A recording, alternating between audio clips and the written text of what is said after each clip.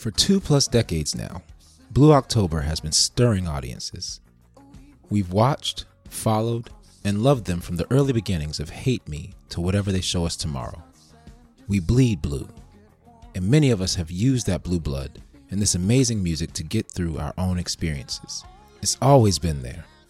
Welcome to Just Sway, the Blue Experience, where your host Lucas Peterson takes on and shares everything Blue October. Let's just sway. We've got these times of our lives. Let's take this time to let it show. Come on, these are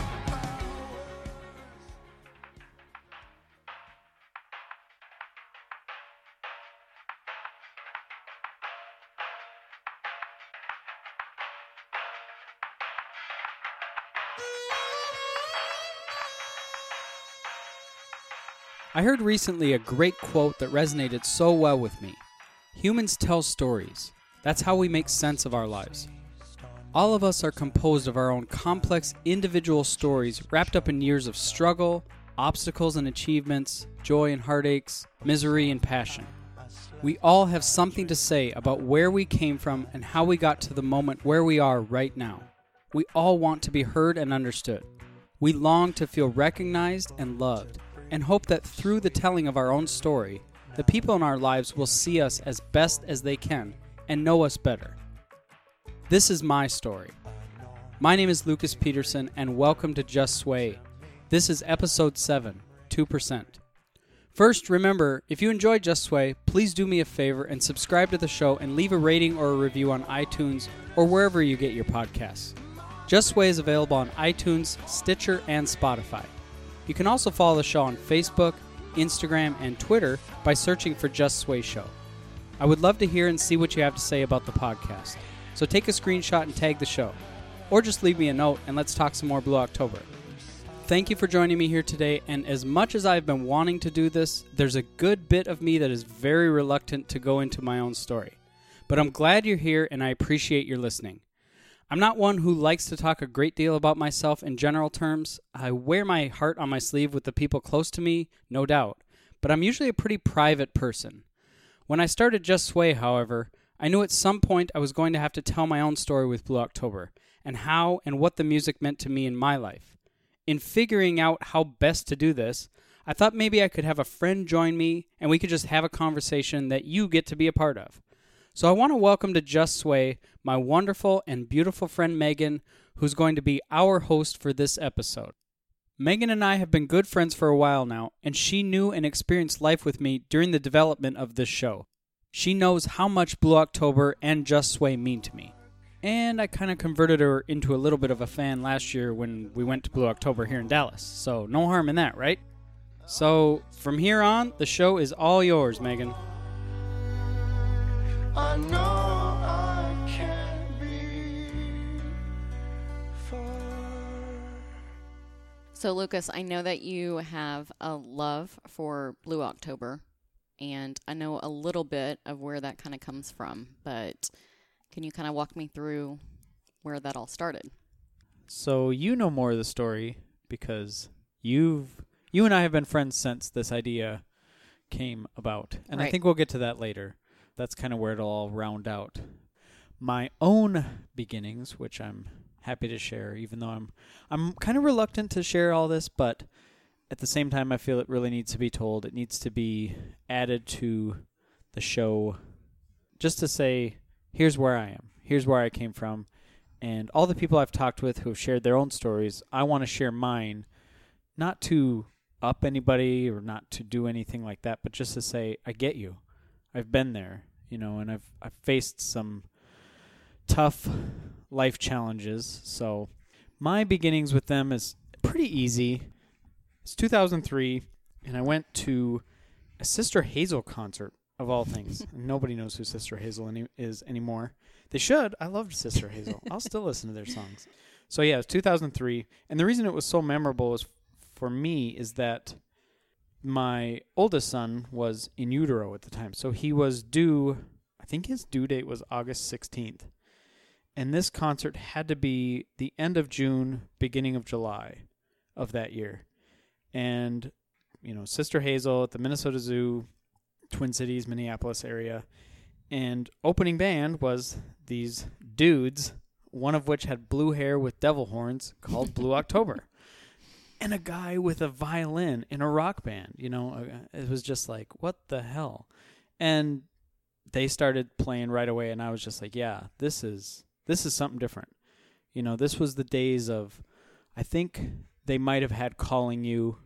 I'm pretty sure they had Calling You on the set list. I couldn't tell you any of the other songs they sang that night. I just remember the whole thing being wowed. Being like, holy cow, who are these dudes? Like, And what made you feel like that?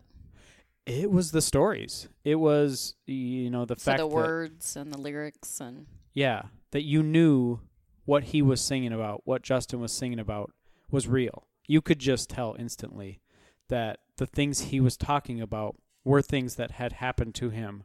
Somehow he had lived them. He had gone through that stuff. And, same as I've heard other people say, and one of the reasons I do this show is to help my own self articulate where my feelings come from for this band. It was like, you are in my head. This is me. I've had these thoughts. I've had these feelings. I've felt similar things of this. And, I wish I could remember more of the audience of that concert, because I don't. I remember where I was sitting. I remember watching it. I have visual memories of that, but I don't remember the connections of what other people might have had. And then, of course, afterwards, met the band, had, small interaction with them, got them to sign the CD, which I no longer have. I don't know where that went to, but that was a long time ago. And just, it was lasting. I took that CD, which was History for Sale, and played the shit out of it, to say the least. I mean, the slow songs on there, oh man, yeah. The slow songs on there would really help me to feel, like I said, and I still feel that way. That's part of what they do. And then the faster songs would not only help you to feel some things, but would get you going, get you amped up. So they just became an integral part of my sound repertoire at that time. There's a lot of other bands, a lot of other music going on during that time, but they took over very quickly. And yeah, so that's kind of where my origins came from with them. I'm sorry for the way I treated you. I'm stuck in my ways to just run in the opposite way. When things get comfortable, I'll keep on licking till your flavor is gone. Well, I know that in 2005 you got very sick. Kind of what happened with that? I used to be very overweight. I was around 270 pounds. And this story is not public, so this is the first time I'm telling this. And in fact, I just recently told my boss at work. I've worked there for almost 6 months, and she didn't even know. Nobody knows. Most people who know me do not know, unless you get really close to me. And then I'll tell people. I was severely overweight, severely obese, I guess you would say. I was 270 pounds and 5 foot. Which is 5. crazy to picture. I've got the pictures to prove it. I had, a year before, both my mom and my sister had weight loss surgery. I had tried for years to lose weight. And I gained most of the weight after high school in getting married and then working in fast food and then going into a more sedentary lifestyle. Not exercising, eating poorly, just bad life habits, I guess you would say. There was probably some genetics that played into that as well, because both, like I said, both my mom and my sister had that done a year before me. So I had the weight loss surgery done. And that was 2004. And then almost a year later, I was at work one day and got really sick after lunch, went into the bathroom, threw up, had horrible pains in my stomach, didn't know what the hell was going on. And I had my cell phone in my pocket, which, I mean, this was 2005 time, so it was the old Motorola flip phone. But luckily I had my phone, and I had passed out on the bathroom floor. And I called my mom and, was like, hey, I don't know what's going on. Here's what's happening. And she's like, you need to get to a hospital. So I went to the hospital, and kind of to sum it up a little bit, I was misdiagnosed for almost 20 hours. They didn't know what was wrong with me. They were doing lots of different tests and could not figure out what had happened to me. Well, when I eventually got to the U of M, the University of Minnesota, because the first hospital I went to, they opened me up the next morning, because I presented at about 1:30 in the afternoon, and they opened me up at like 8:30 the next morning, and basically said, this dude's dead. Mm-hmm. He's not going to make it. All of my organs were shutting down. Most of my small intestine had died. It had become necrotic. So what had happened is it fell inside this window and got twisted. And from that point on, it died, my small intestine. It it lost blood flow. So like anything in your body that loses blood flow, it did not live. And no oxygen, no life. So they called the U of M, and the U of M was like, no, send him here. We'll get a helicopter out there. So I get to the U of M, and they did the same thing, opened me up, checked me out, what was going on. And then they went to talk to my family, and they said, yeah, we can do two things. We can let him die, or we can try to put it back together, and he probably won't survive the night. And they literally said to my sister at the time, because my sister was there, the woman I would end up marrying later, who was, I guess, a girlfriend at that time, was there, and then my soon-to-be ex-wife was there as well. And then other friends who had come to support those people were there along with them. And, of course, I'm completely out of it. I have no recollection of any of this. But they told my family that I had a 2% chance of making it through that night, because they said, most of my small intestine was dead. And they said, not only, even if he makes it through that night, he's never going to be normal. He'll never eat again. He'll have to be on TPN, which is the IV feeding, and we might as well just let him die. We'll just put him on comfort care and let him die. Mm-hmm. And my sister, who's a fighter, was like, nope. I'm like, no, you go in there, do what you can. You don't know my brother, And so they did. And, luckily, I guess there's a few things that happen in there, as well, but which I can explain. But most people can't live without at least 6 feet of small intestine. Mm-hmm. I, as of today, have like 50 to 60 centimeters, which is just under a foot. I usually just say like I have a foot. So I have how much does a normal person have? If you're Caucasian, 20 to 22 feet. And if you're African American, because whatever reason, their genetics, you have more. So 20 to 24 feet is what somebody who's African American descent would have. So I have a foot. I have one. That's a crazy figure to think of, actually. That's crazy. The crazier figure for me is the whole 1/6 thing. Like, they don't see people normally live with less than 6 feet. Mm-hmm. And for a long time, I had that wrapped around my brain. I was like, this is messed up. Like, how am I still alive? The doctors didn't think I'd survive the night. I survived. I woke up the next morning. My sister's there. Or it wasn't the next morning. I'm sorry. It was a couple days later. But my sister was at my bedside, and I did the helicopter spinning thing with my finger because I knew I was in a different room. Mm-hmm. And I just knew the gravity of the situation. I guess I could just tell. And she nods at me and smiles and laughs, and she's like, yep, you got here on a helicopter. And I did the little aw shucks with my hand and my fist and was like, damn it. Like, I'd never been on a helicopter. And that really pissed me off at the moment. I was really bummed out that I'd been on a helicopter and couldn't even remember it. So that happened. That was September 1st, 2005 I got sick on August 31st, but I always consider it September 1st was because that's the day they took me all apart and took everything. So the U of M, University of Minnesota, is always special to me in my heart because they put in the effort and wanted to at least give me a shot. And, they did. I'm very lucky. I owe a big debt to them. For sure.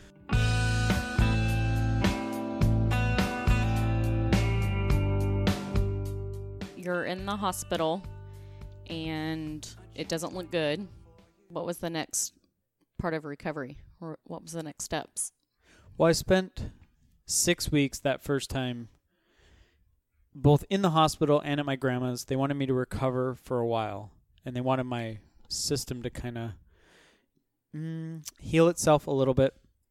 They had closed me off. I had a tube out the side of me, which is really weird to say, but it's called a jejunostomy. It's not it's like a colostomy, but it's just the other side. Is that how you ate? No, I was not eating. I didn't eat. I didn't eat for 6 weeks. I didn't have any food. I had simply TPN. What's that? TPN it stands for something. I think it's just total parental nutrition. It's basically the IV food feeding. It's this yellow liquid that they hook you up to. And so during that time, I had a PICC line, which is a more direct line, and it's more permanent for an IV. And also during this time, I had 2 blood infections. I had 1 blood infection before the second surgery, and then another one shortly thereafter. Both blood infections were awful. I had fevers that were like 105, 106. Wow. I was hospitalized for both of them, and at that time they were scared to death because there was lots of bad things going on. So yeah, they let me sit for a while. Then I went back first part of October of 2005, and they put me all back together. That was basically reconnecting everything to try to give me a shot. There was talk during that time of having a small bowel transplant because I was at the U of M, University of Minnesota, and they were one of the few places in the world that did small bowel transplants. They would do them with pig intestines. Otherwise, you could have a donor donate a piece of theirs. And we were in the early stages on. I don't think my sister ever got tested, but she wanted to do it. I did some dental exams to get ready for that because there was some other stuff. And I remember going to some other appointments. And during this time, I'm going to the doctor 2 or 3 times a week.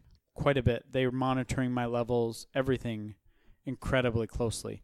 I have a stay-at-home, or not a stay-at-home, what do they call it? The in-home care nurse that would come in every day or every other day to provide the TPN, monitor, just all kinds of things. I didn't want to stay in a rehab place, and I got really lucky. I only did 2 or 3 nights, and it was horrible. And then they let me go the first time to my grandma's, and then after the second surgery, they let me go and basically move in with, the person I would marry. They would not let me live by myself, which sucked. But I didn't want to go back to my family, so I stayed there with her and her roommate and, tried to manage. I was on the TPN. They wouldn't let me. They first told me they weren't going to let me try to eat. And I was like, no, wait, hold on. Why don't we just give it a shot? And they're like, that's never going to work. Like, you have a foot of small intestine. You're never going to get enough nutrition through that little bit. Like, we've never seen that. We don't have documented cases of that. You have less than 6 feet. You're going to have to be on TPN. And I was like, well, you know what? What's the harm? Yeah, let's try it. Yeah, I'm going to be in the same situation anyway. Let's do it. And I think it was right around middle of November, maybe first part of December, where I finally convinced them. And again, I was going to the doctor all the time. I would meet with my surgeon. I would meet with a GI doctor, gastroenterologist, and then dietitians. I'd be at the hospital sometimes at the U of M for 2.5, 3 hours each visit, sometimes really long. Like I said, they were keeping very close monitor on me because I was delicate, fragile situation at the time. So what was it? What was your living situation like? The living situation sucked. Just very down. It was horrible. Like I said, I was living with the person I would go on to marry, and she would become the mother of my youngest child. And like that relationship was, strained at best because I'm this sick person who's not in a good state. I didn't know where my mind was. I was surviving every day. And when I eventually got to the point where they said, okay, let's see if you can try to eat, I'm the type of person that was like, you know what, I'm just going to eat anything. I remember the first thing I ate out of the hospital, and it had to have been right around the first part of November, or somewhere around that time, was pizza. Like, I was at my sister's, and I was like, because I think she had brought me to the hospital or picked me up or something, and we ordered a pizza, and I had pizza, and that went nowhere.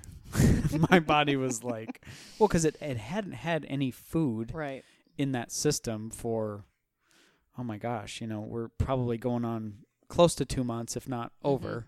And it did not like that. Probably not the best decision. No. There was no value. There was no nutrition. Right. And it just, I ended up throwing that up. And what became from that point forward and working with dietitians of trying to be like, okay, I want to eat regular. I don't want to do this TPN stuff. Because I think this was also at the point where I'd had the second blood infection, and they kind of started to realize, like, this is not going to be...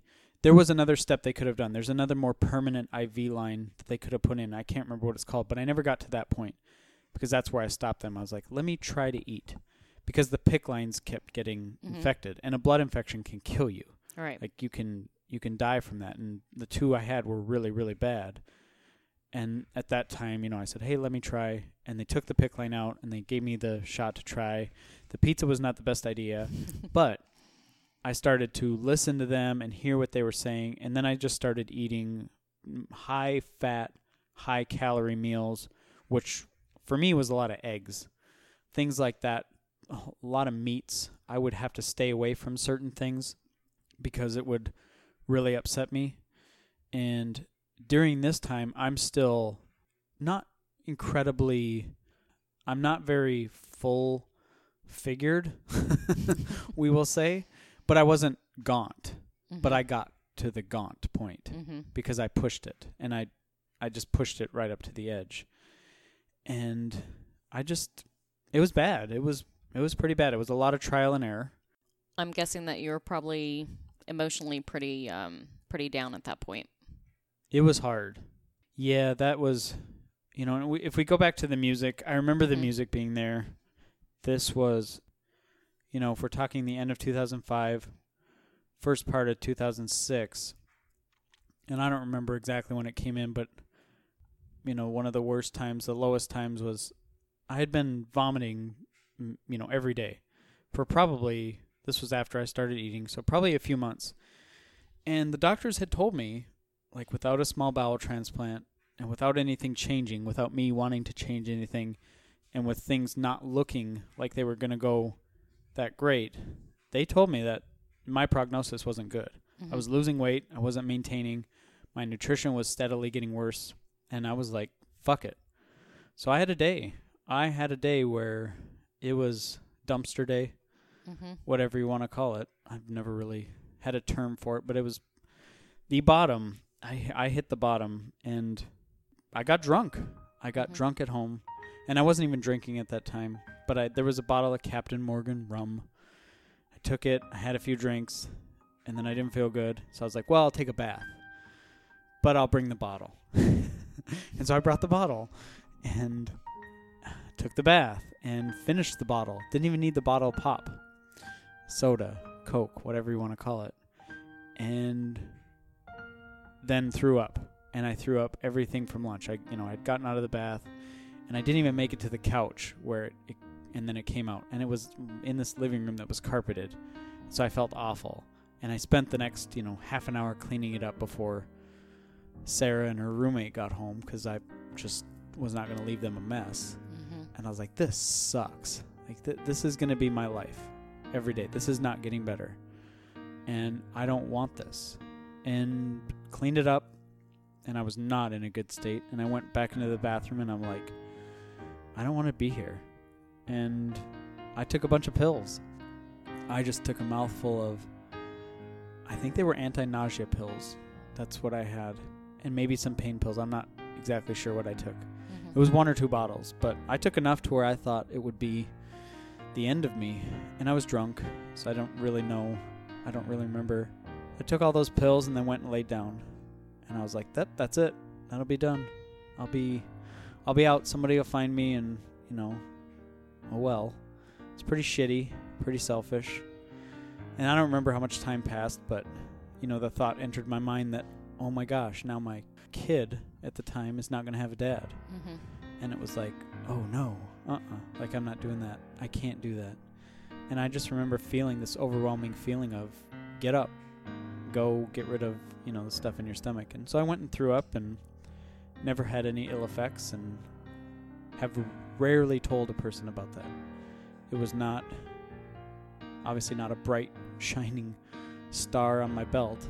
It sucked. Well, It was, I think it's good that you're sharing that story. I think a lot of people can relate to that. I think a lot of people can relate to feeling like that, feeling that low. And I think it's a good thing that you're sharing it. it was interesting in deciding to do this episode, and I knew that I needed to talk about that because it was a big point in my life, and I hadn't told my mom. Mm-hmm.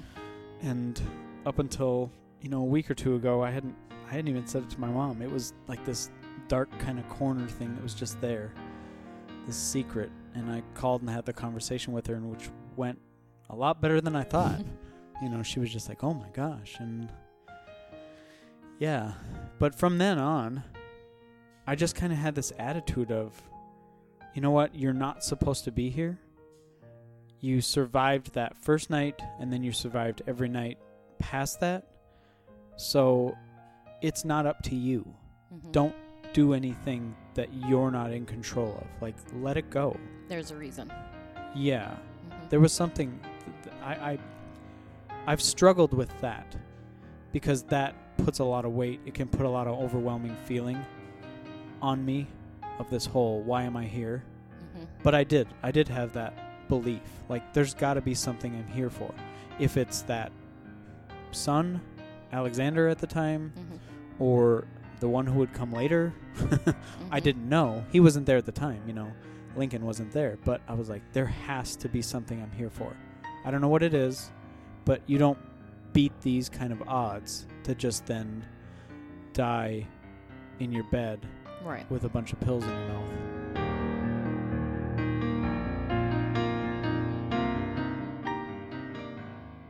So was the music speaking to you at this time? Were you listening to a lot of it? Yes, and I distinctly remember. I don't remember when Foiled came out, but Foiled has the song "Hate Me" on it, and "Hate Me." Hate Me didn't do the same thing for me that it might have done to some other people. Hate Me was something that I would listen to and I would feel awful about, because I felt like I was this giant burden to the people around me, to, Sarah and her roommate and my family who was financially supporting me. And I was just like, because I couldn't work. I wasn't doing anything. I was at home. I Right. didn't work for, almost 8 months or so, something like that. And I was just like, this is awful. Like, I'm worthless. And that song helped me to feel worthless. And then as soon as that day happened, Mm-hmm. I heard the song differently. I heard it way differently. Mm-hmm. I don't remember why. And then the other songs from then really resonated. The slower songs, like I've said, I would feel like, You Make Me Smile is one that would always, I would just think of different things that would make me happy when I heard that song. I was like, this is awesome. And that soundtracked at the time with my sister and I, who both connected. We both really loved Blue October during that time. And it just helped me ground. It helped me to stay grounded, to not get out of my head, to not get ahead of myself, and to just let myself be to a certain degree. And to just know that this shit happens to other people too. Poor, like children to the playground, children to the playground. You make me smile. Some kind of light at the end, stone forgetful unfed. I'm drinking what used to be said and touching the If Justin hadn't gone through that, he hadn't gone through the actual physical illness, but he was voicing in the music these thoughts that I had, these Low points. yeah, exactly. And it was just like, okay, he's all right. Like, he seems to be doing okay. I mean, I didn't have any inside information. This was way before Instagram and maybe about the time of Facebook or whatever, Mm-hmm. but I didn't know I didn't know too much about this guy. I didn't know anything about these band members other than, they made these 2 albums, which for me, that's all I had at the time. And it was like, yeah, it helped. It helped. Mhm. It would help me to escape and leave and live in a different reality that would make me feel normal, that wouldn't make me feel judged or this misfit or worse, a burden. I did not want to be a burden. Like, I just hated that. And I remember feeling like, okay, you feel like a burden? All right, well, what are you going to do? And just taking that step. And I was still meeting with doctors. Maybe at that time it started to slow down to, once every week or once every 2 weeks or something like that. And then it started to go once every month, once every 6 weeks. But for the first year, I was with doctors quite a bit. And the music just helped me to say, what can I do today? It really ingrained that attitude. Because when I would meet with the dietitians, they would make me take a log. And so I started to figure some stuff out. And then I started to have maybe a day or two in between the days where I would throw up all the time. Mm-hmm. And those were good days. And I was like, oh, okay. Those were, something's going right. Something is not everything is wrong. All right, well, let's figure out what's right. Mm-hmm. So you started to have some hope with it. Yeah. Yeah, it really turned around. Mm-hmm. And it certainly wasn't anything overnight. I'm not ever trying to say that. It was not an instant click. It was not a snap of the fingers. A more gradual shift. And I just started to really be diagnostic in what I was doing, what I was putting into my body, how I was feeling, and then just approaching it with a more documented type of approach and working with doctors. This would probably be around early spring 2006. Okay, so now you're starting to feel a little bit better. There's a little more hope. Days are getting better. You can keep some food down, right? Yes. Okay. What else is going on? Like, what's going on with your personal life? And right before I got sick, the divorce stuff, I had separated from my first wife and was dating someone who I would eventually end up marrying. And that was a big complication that kind of got put on hold because I wasn't able to deal with it. I was sick. I was, near death for, I don't want to say a good amount of time, but a little bit of time. So all that stuff how much time are we talking here? Like a year? Where this... Since this has been going on, 8 months, a year? If we're sticking to on a time frame, probably if I go back to right around spring of 2006, spring, early summer 2006 was when, I started to get, I think when I look back on it, things started to get a little bit better. And there's some interesting things that happened in there. One of the best things that happened was my gallbladder. I had to have my gallbladder taken out. And I say that as if it's a good thing. And the actual surgery was very minimal. It's just another couple holes in your belly, no big deal. I mean, I was opened up, sternum to the bottom of my belt twice. Like a few little holes is no big deal. But what had happened from me getting ready for that surgery and them trying to figure things out, they made me do what's called a barium swallow test. And this is a test where you swallow this white liquid. You swallow it while you're on this x-ray, and they kind of follow with what's going on with your system. And what they had found when they were taking these pictures is that my small intestine, and this is, I don't know, so we're looking at maybe 6 months right around that time, my small intestine had stretched itself out and widened itself. So it couldn't grow. Your body, can't really grow more things to add on. But my body had adapted. And they went and looked at it, and they saw that, it had grown to whatever size it got to. It didn't grow a ton. But the fact that it had widened itself out was very interesting to them. And so I was like, okay, what's going on here? Why is this so interesting to you?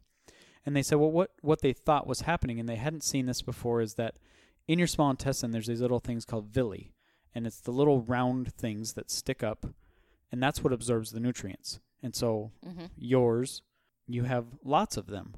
Well, I was now limited to my amount of villi available, and the body knew this. And so what the body did is it elongated itself and then widened itself so that all these little villi, which are usually just right next to each other, had more space around them. And they think what happened is that the body knew it needed more surface area to grab more nutrients. So they spread themselves out so that when the food was passing by, through the small intestine, it could grab more nutrients. They were utilizing the entire surface area now instead of being jammed up next to each other. Mm-hmm. And they were shocked. And for me, it was a really good positive sign. I was like, oh, okay. And at this time as well, I don't know if I was starting to gain weight, but I had at least maintained. I got down to 117 pounds, which is about 40 pounds less than where I am now. Mm-hmm. And I'm not that big of a guy. Mm-mm. Like I'm not slender or skinny or whatever you say right now. But you're not a big guy. No, but I was gaunt. My face, pictures from that, the pictures that I remember, my face was just skeletal. It was really, really bad. 115, 117 pounds, somewhere around that time. And I remember that being about January of 2006. And the doctors were close to where they were going to make the decision, like, you're going to have to be on TPN because your nutrition is suffering. Mm-hmm. But then when that gallbladder surgery happened and I had started maintaining the weight, they were like, there's something different going on here. Something is happening here. Something's unique. And they didn't really understand it. But, okay, we're going to go with this. We're going to let them see. Then they gave me a little bit more time. Mm-hmm.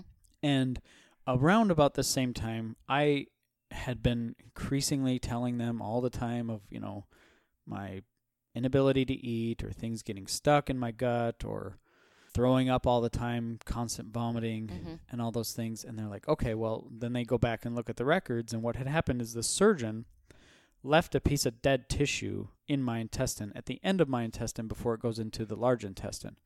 And he did that on a whim.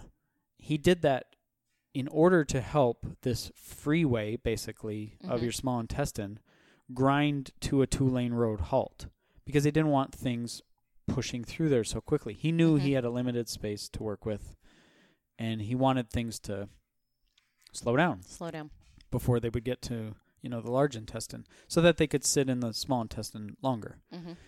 Well, that turned out to be an incredible saving grace for me because that food sits in me longer. It doesn't just rush right through. Mm-hmm. It doesn't go through me like the speed it goes through a normal person at all. So I'm allowed to absorb more. And that's where they kind of went back and noticed that stuff. And the GI doctors and the dietitians weren't as aware of those things. I don't really know why, but I just remember them all coming together around about this time, 2006, spring of 2006, and being like, oh, okay, well, this plan seems to be working. Let's see what happens. Are you married at this point yet? In 2006? Yeah. No. I didn't get remarried during that time to Sarah. We didn't get married till June of 2008. You were just dating somebody at that time? I think when you're in recovery of a situation like this, dating is a really weird term because I got to be honest, I wasn't dating her. We lived together. We would do things together, of course, with her family, my family, stuff like that. Was she taking care of you? There was a lot of that. Mm-hmm. Yes. There was a lot of her helping me with different things. I'll always give her credit for that, no doubt. Mm-hmm. I think it's one of the reasons the relationship worked at the time is because that control was there. But I needed that. I don't know that I would have been able to live on my own. Certainly not right off the bat, and maybe not even, 9 months or a year later. There was a lot. There wasn't so much things, during that spring. Once that spring of 2006 happened or came, there wasn't a lot of things that I needed help with.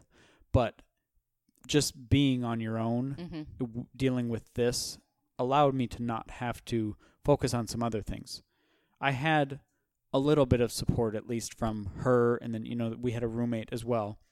So during that time, I'm also going through what's going to be a divorce, my first divorce, which was, I didn't know what the hell to do. And we had a kid together, we had coming up on a 2-year-old boy at that time. And so there was some custody issues that we dealt with. And you weren't divorced yet? No. I was not divorced yet. And living with but the living with someone at that time became a necessity. Right. Yeah. So, yeah, I started dating before I was divorced. No, it was not ideal. I would tell everybody now That's why I don't date people who are. Well, I mean, were you just? Was it just a time issue? You just hadn't gotten around to it. I mean, obviously the relationship was over yeah, with the first wife. I started dating less than a month after separating. Way too early. I mean, I needed another person. There was no doubt I needed another person. And, man, I don't know how I would have been able to just focus on myself. That was the pretty bad part about the whole relationship during that time is I'm dating someone, we're not even a year in, and now we're living together, and now I am Dependent. Yeah. Very dependent. That's not a good place to be. It's No. not good for the relationship. No, it Yeah. wasn't at all.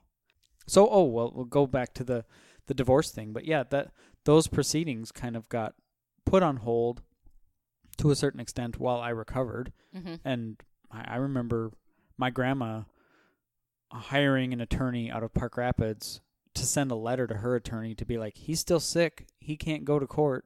Mm-hmm. Like, there's nothing we can do. Are Like, you just have seeing to- Alexander at this time? I saw him very limited during that time. Mm-hmm. Number one, because I couldn't take care of him by myself. And how old was he? He would have been coming up on 2? no, 2003. He would have been coming up on 3. Okay. He was 2 when I got sick. Okay. He had just turned 2. That's right. He had just turned 2 when I got sick. So when I would see him, we would have him for the weekend. And in fact, it became more regular the more time went on. Mm-hmm. You know, his mom was very workable. She gave a lot of ground. Mm-hmm. She just wanted to know that he was going to be taken care of. Yeah. Yeah. And then other things happened. She ended up moving closer to where Sarah and I lived, and then, you know, things got pretty well from there. And then after the divorce was finalized, which wouldn't have been for another year, it was not till 2000, I think it was 2007. Then things got fine. Like that custody battle with her, there was some things that were tougher in there, but then when I'm looking back on it, it wasn't nearly as tough as it would be with The second time around? Yeah, the second time around. Exactly. 2008, you did end up marrying the girl that you had been dating while you were sick, Yes. right? Yep. Okay. So what was that like? How long were y'all married? We were married for 5 years. Yeah, 5 Okay. years. That was a tough relationship. Yeah. That was really tough. It was built on a lot of control. Mm-hmm. Really hard. And dependency? Yeah. Yeah. Codependency. Yeah. For sure. I don't want to talk negatively about her. I won't talk negatively about her. That's, you know, she's the mother of my youngest son. Mm-hmm. I have my own feelings. I have my own opinions on how things happened. There's certainly things that were done that I don't agree with, but in the end, there was just a lot of things that were not going to work. Mm-hmm. And getting sick probably didn't help anything. However, I still kind of feel like it wasn't a relationship that was ever meant to be. Right. Then, you know, her and I, it became this weird kind of play of control and how far can I push him?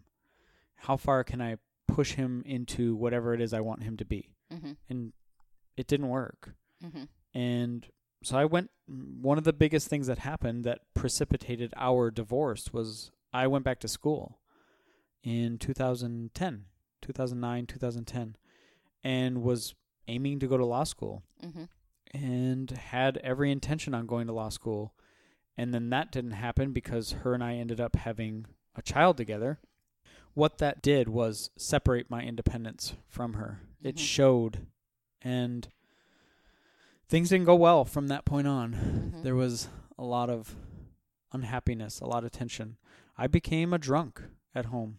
Mm-hmm. I was the guy 2 steps in the door that needed a drink, and then that Just to get through the night? just to be around the person. Mhm. Yep, just to get through the night. Mm-hmm. And then I still maintained my school duties. I didn't work during that time. Again, codependency type thing. I relied on her for a lot of things. I think we paid really cheap rent because we lived in a house her parents bought for us. And yeah, it was a bad relationship and should have been over a long time before then. but I think people get comfortable. I certainly got comfortable. And it was finally came to a point where I think she just noticed and realized she wasn't going to be able to control me and wasn't going to be able to steer me into what she wanted me to be. Mm-hmm. And there were some other things that happened that Now, had y'all already had Lincoln? we had this point? Lincoln a year and a half before we separated. Okay. Yep, he was born July 8th, 2012. And we ended up separating, I guess it was only a year. Yeah, about a year after that. 2013, the summer of 2013 was the summer I moved out. And that was big. You know, that was a big step in my life as well. And that was right about the time. Sway came out, right? That was my Sway time, yep. Yeah. And I had lost a little bit of my Blue October mojo, if you want. And they kind of disappeared. Like, when I looked back on it, I was like, what the heck happened? Like, how did this time frame come about? I remember seeing them in spaces in between that time, but it was pretty few and far between. There might have been 2 concerts during 2005 and 2013 or somewhere around there. I remember the last time I saw them in 2013 because it was one of the last concerts I went to with my friend Lewis. And it was for the Sway tour. But they had disappeared from my music repertoire, as I used the term earlier. But the reason they disappeared is because they literally just disappeared. Like, Justin had a lot of problems.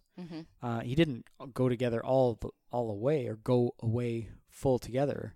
But there's things that happened to him in between there that he and the band just kind of faded a little bit. So then when I look back on it, I was like, oh, it was not just me. You know, they just weren't as active for their own personal reasons. They had 2 or 3 albums that came out in between there, at least 2 I can think of. Approaching Normal, which I did buy. I remember buying that. I remember listening to that, but I only liked the one song from it at the time. Picking Up the Pieces, which I, connected with again. But that came out in 2009. And then I didn't connect back with them until 2013. And then when Sway came out, it was boom, lights out. That one, Sway was just really spoke to you. Yeah, Sway was everything. Sway still is. Sway is my album that I will put on for any mood. There's music on there, that's just incredible. It's one of those things that I'll always struggle to really articulate. One of the reasons I love talking to everybody else about it and hearing everybody else's story with it. But one of the big ones was Fear, just like everybody else talked about or other people have talked about. Fear for me was a time in my life in 2013 where I could be like, you're going to be all right. You're going to be just fine. Just keep going. Don't give up. Get back up. And to have gone through the illness 8 years earlier, that just became like, shit, this is nothing. All this is nothing. And if I keep that perspective, it really helps. That's actually hurt some of my relationships too, actually, because people they can be bothered by that. They can be like, well, why does nothing faze you? And I'm like, it's not like nothing phases me. Why are you so happy? Why are you able to get over such small things all the time? It's because I have this great perspective. I gained this incredible perspective when I decided I wasn't going to be in the dumpster anymore. And I still have shitty days. I do. I no doubt do. But I don't have shitty days like that, or at least I try to stay way far away from that. can see the true me through all the right and wrong. But take home, the best has yet to come. Yeah. You've given me the strength to believe in the heart again. But now we're here to share this day, stand together through it all. Can you feel my I'm not in the hospital. I remember what it's like to be in the hospital very vividly. All those times, I remember looking out the window, and all I wanted to do was go to Target or go to Walmart and grocery shop. And it's those little things that now you look back on, and you're like, okay, yep, that's really important. And you've learned not to take it for granted. I do my best.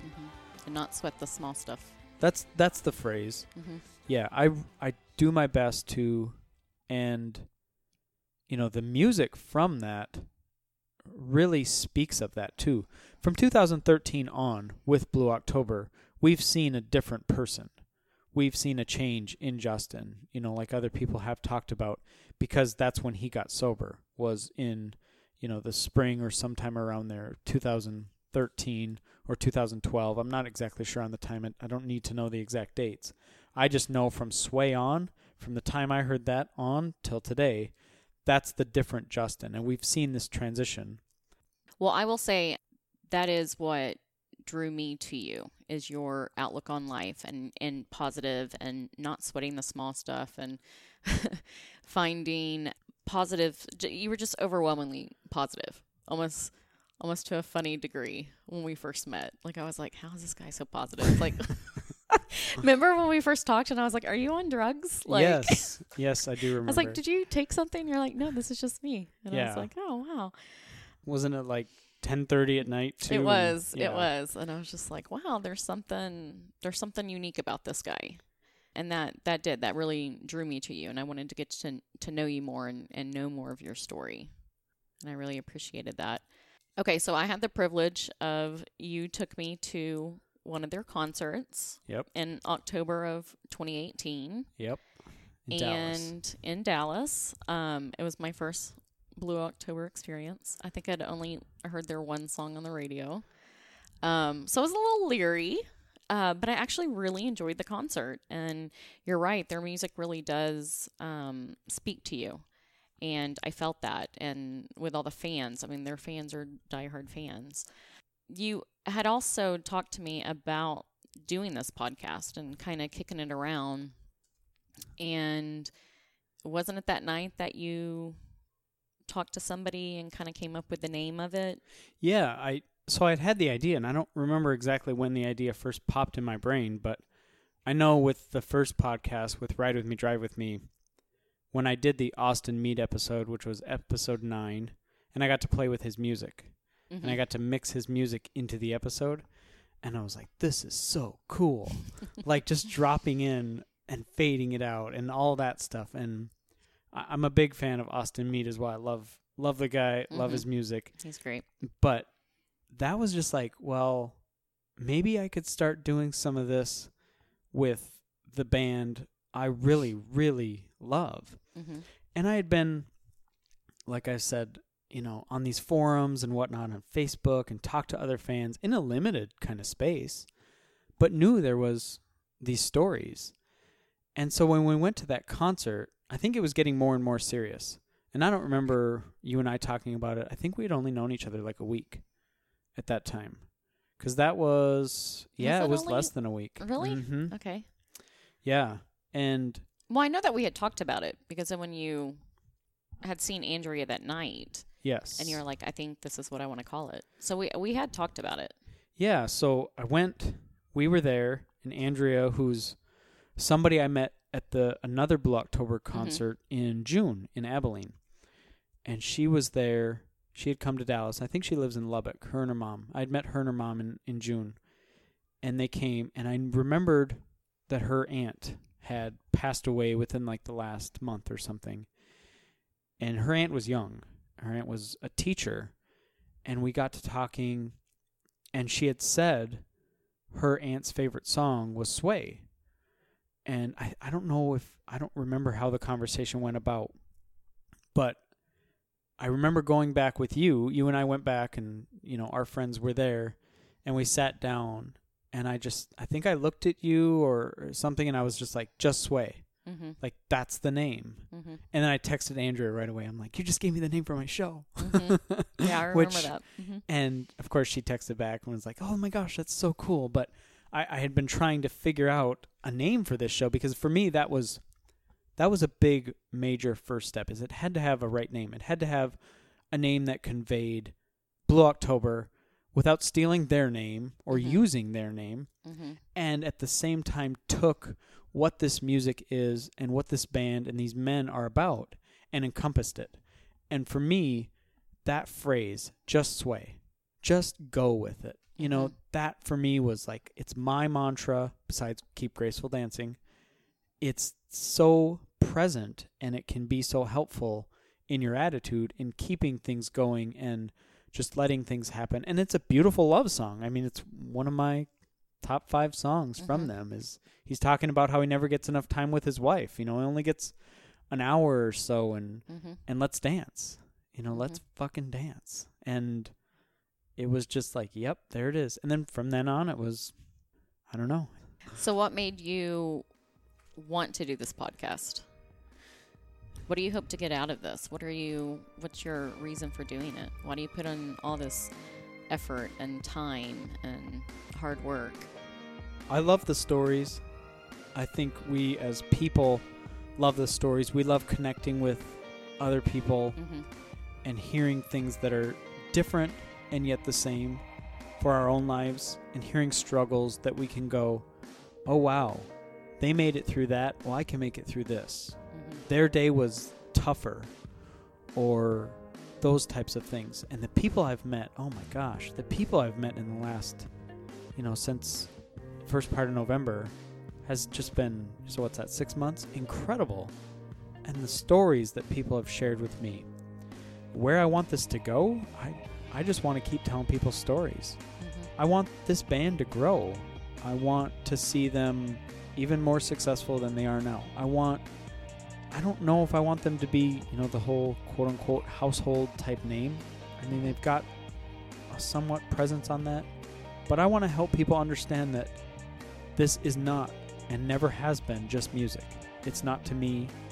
It's not to a lot of people. It's not just music. This is someone's life, and what they've done to help so many other people needs to be shared. It needs to be told. And that's why I wanted to do this. That's why I do work hard, because I think these stories share and connect and can bring people together. And they're tough. They're really tough. Sometimes I talk to people, whether it's in person or remotely or whatever, and when I get done with that conversation, I'm drained. I'm an empath. I'm an empathetical person, and I give people my energy when I'm talking with them. And I've had to learn, and I've had to talk to other people in the last 6 months of how to do that and how to keep my center, how to keep myself from feeling overwhelmed or whatever that might be. And the best piece of advice I've gotten is to literally just understand that I'm using this as a vessel. This is not me. I'm not a part of their story. I'm just a vessel. And I need to do this. There's been other things that have been very strange that have happened, that the way I've connected with some people or happened to run into people or, meet up, however you want to say, where I'm just like, that's incredible. That's crazy. And, I've told you a couple times, and I've told other people, to put it in a few words is, I don't feel like this is what I was meant to do. I feel like I have to do this. I have felt like at times it's not just somebody pushing me. It's the finger of God, like right next to my shoulder, pushing me to keep on, to keep doing things. And I don't know what it is. I don't know what's going to come from it. I just know that other people are hearing these stories, and it's going well. The reception, I guess, has been good. I don't care about how many people. I don't want to be famous.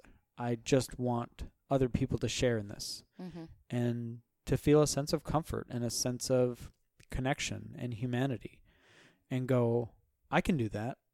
I can do it. I think the overall theme of most of your interviews is hope. Yeah. These people have these incredible stories, but they're still living. They're still getting through it. They're learning from it, and there's hope in that. And I think that's incredible that you can give that to other people. I do as well. I think that's the ultimate goal here, is that if one person hears it today, tomorrow, a year from now, whatever it is, maybe there's an impact, and you don't know where that impact is going to end up, where does that ripple stop? Nobody knows. Yeah. And this is just so cool. Like, I can't even explain how cool it is, how fun it is. It's a lot of fun talking to people. Most of the time it's fun sharing, Mm-hmm.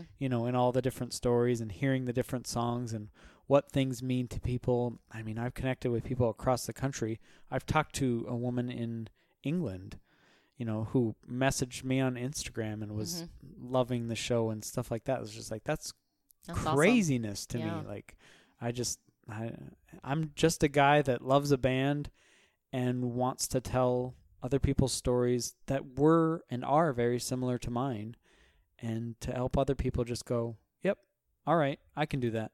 Mm-hmm. I can do it. I'm all right. I'm here. I'm making it. I'm here today, and I got this. Yeah. Well, thank you. Thank you for the hard work that you put into it and putting it out there. I think it's important. yeah. Thank you. Thank you for doing this. Yeah, you're welcome. I'm glad that I could be a part of it. Yeah, me too. I was walking into work one morning late last year, and I had this phrase come into my head, that maybe if we keep tossing pebbles into ponds, we'd all live in an ocean of waves. And for myself, as a quick summary, that's why I do this show.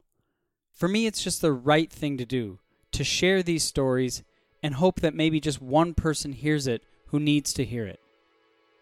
A special thank you to Megan again for her help with this episode. I could not have asked for a better listener to let me go on about my story and ask the perfect questions when needed. And again, thank you to Jackson John for allowing me to use his music in parts here. That was his piano cover of Bleed Out you heard right in the middle there. Finally, I know some of the stuff I've shared here was tough to talk about, and I cannot stress enough that I did not get through any of this on my own. If you are having a tougher time in life and feel you need help, reach out. Ask a friend for a few minutes. Go see a relative. Something. Just make that call. And if you feel you need more than that, therapy has been a great help for myself. Ignore any stigma you think surrounds it, and please do not be afraid to admit that it's okay to not be okay. Thank you for listening to this episode. I always appreciate it. And until the next time you hear my voice, keep graceful dancing. And you're a superstar on your own. And I'm looking over your shoulder, getting older, and God